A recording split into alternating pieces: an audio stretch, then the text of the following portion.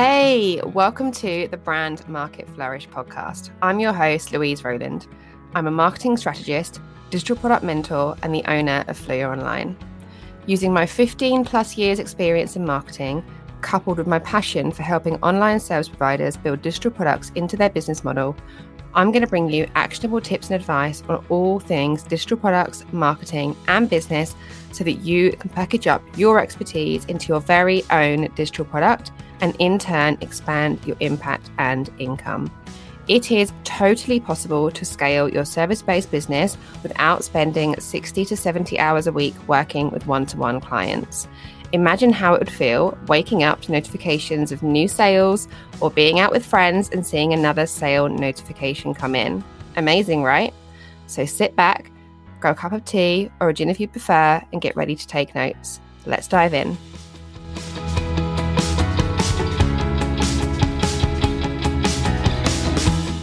Are you an online service provider who is looking for ways in which to grow your income without needing to find more hours for one-to-one client work?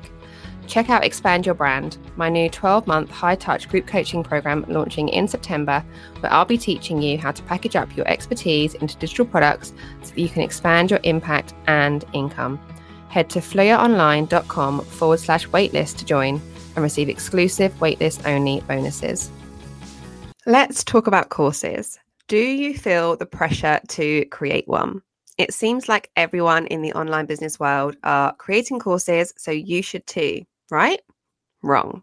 Courses are not the only digital product that you can create, yet somehow we seem to fall into the trap of thinking that they are. In today's episode, I'm going to be helping you decide whether to create a digital product or a course for your first main digital product. The reason that I say main digital product is that if you've listened to other episodes, you'll know that I talk about creating a simple, low-cost product as your first digital offering. Now, usually when I mention digital products as a term, I do actually include courses. However, for this particular episode, I'm going to be speaking about courses as a separate entity from digital products. Let's take a look at what I mean when I say digital products for the purpose of this episode.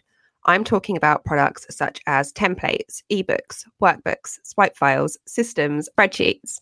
The options for digital products are huge. As you see, courses are not the only way to build digital products into your service-based business model, and courses definitely aren't going to be the best option for everyone, especially if you are earlier on in your digital product journey. To help you choose between digital products and courses, I want to share some things to consider between the two of them. The first factor to consider when deciding whether to create a digital product or a course is the amount of time it takes. More often than not, you are able to create digital products from the resources that you already have and use in your own business. This means that you are able to sell your digital product quicker than if you were to spend the time creating a course, which is going to be a much more time-intensive process. Depending on the length of your course, you could be working on it for months. While this isn't necessarily a bad thing, and there are ways to make sure that the time you spend creating your course isn't wasted, listen to episode 22 for more on that. Creating a digital product from something that you already have is a great way to get started. Revenue is another factor in deciding what digital product you should be creating, whether that be a digital product in the term that I'm referring to in this episode or a course. Typically, courses do have a higher price point attached to them. However, this isn't always necessarily the case. Let's take my website templates as an example. The lowest investment you need to make to buy a Showit template from my shop is $647. If you decide to bundle them together, you're looking at $1,247. Now, for something that I've created once and can sell over and over again, that's a pretty decent revenue earner. If I sell 10 templates a month, I'm able to make $10,000 on average just from my template shop. Now, this is more than doable. However, some digital products do have a lower price point associated with them, depending on what that product is. Take ebooks or workbooks, for example. These are typically below the $50 to $100 mark. If you have a product that is priced at $97, in order to make $10,000, you're going to need to sell just over 100 of them to hit your $10,000 goal. This means that you're going to need a much bigger audience than if you were to sell a higher priced digital product. This reason alone plays a huge part in why people choose to create courses over other digital offerings. Courses can vary in price points, but typically the price range for courses is between $500 to $2,000. So if you have a course at the top end of that range, you only need to sell 5 of that course to make the same 10K. As if you were to create a $100 product, you would need to sell 100 of them. Something else to take into consideration when choosing what digital product to create is how engaged your audience is.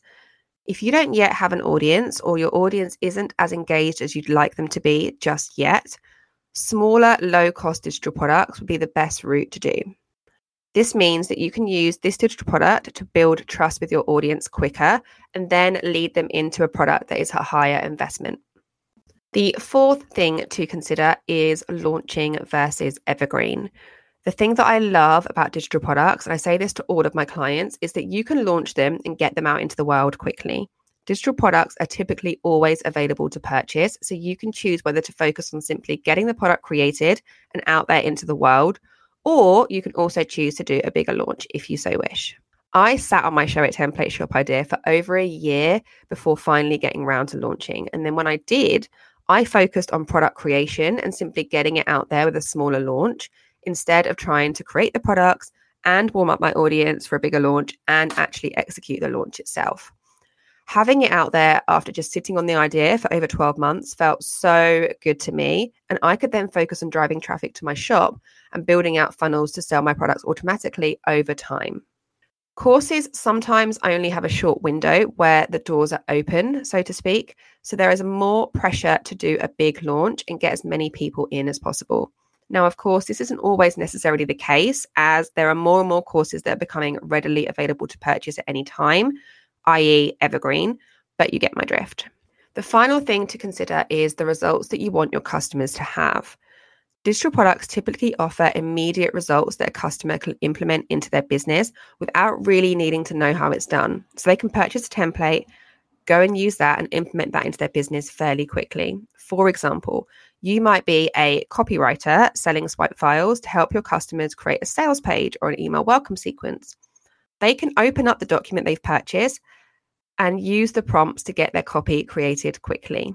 Whereas if you want to focus more on educating your customers and teaching them how to do something that they then go away and do themselves, a course might be a better option. I hope you've enjoyed listening to this episode and seeing the pros and cons between creating a digital product, such as a template or a workbook, compared to creating something like a course or a program. If this episode has you feeling inspired to finally stop sitting on your digital product dreams and start taking action, check out Expand Your Brand. Expand Your Brand is my 12-month high-touch hybrid do-it-together group program. That's a mouthful. For service providers who are ready to expand their reach, impact, and income by packaging up their expertise into digital products.